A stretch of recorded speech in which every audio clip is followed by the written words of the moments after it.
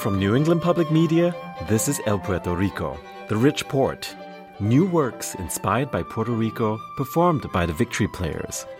On this program, we'll hear pieces by two composers, Tony Solitro and Carlos Carrillo. Carlos's piece is about an iconic place, and Tony's work was inspired by the voice of a Puerto Rican poet.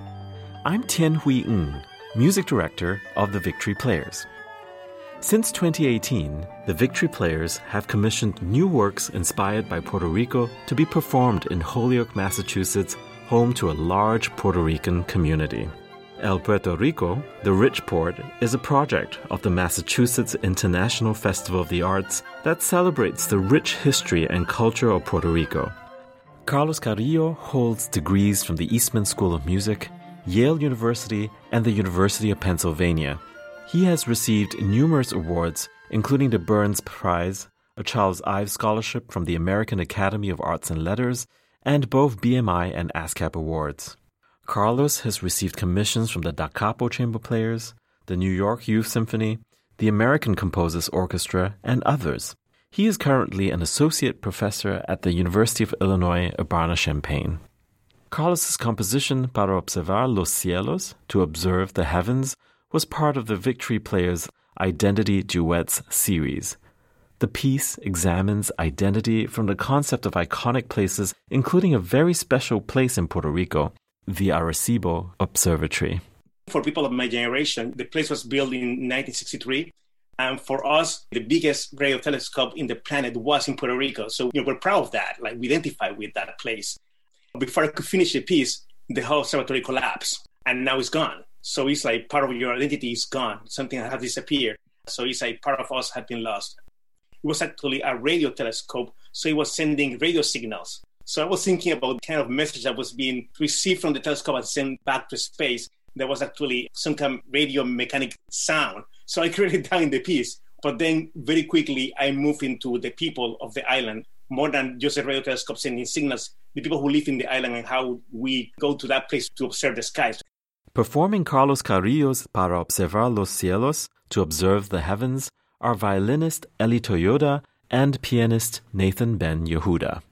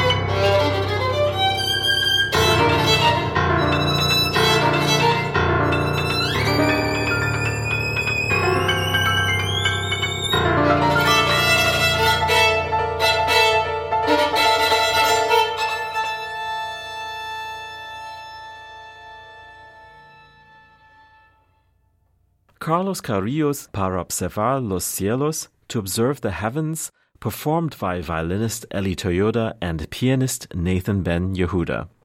This piece was performed virtually for an event presented by New England Public Media in January 2021.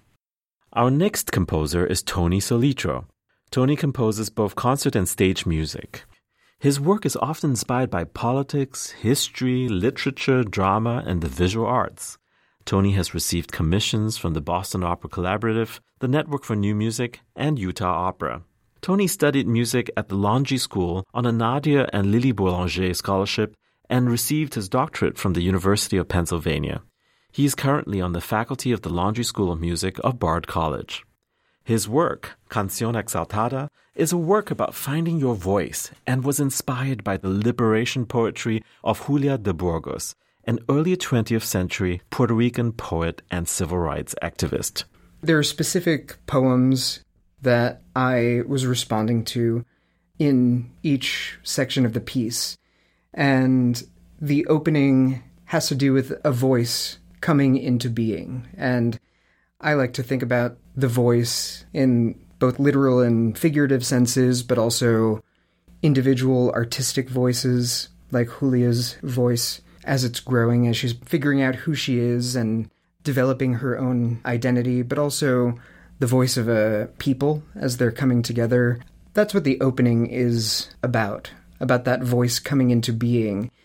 In the middle is where I'm tapping into the joy. It's almost like a protest chant. There's a tune that will come back several times throughout the middle section, and I would say it's a joyful protest chant. The ending, I was responding to a poem that is more personal about her voice and her voice as a poet and it feeling small. And so I'm responding to a poem specifically about that question that she puts out into the world about the value of art and joy and having a small voice and what can that do in such a big world. I was the quietest one, the voice with almost no echo. The conscience spread in a syllable of anguish, scattered and tender through all the silences. I was the quietest one, the one who leapt from earth with no more weapon than a verse. And here you see me, stars, scattered and tender, with his love in my breast. Here's Tony Solitro's Canción Exaltada, performed by the Victory Players.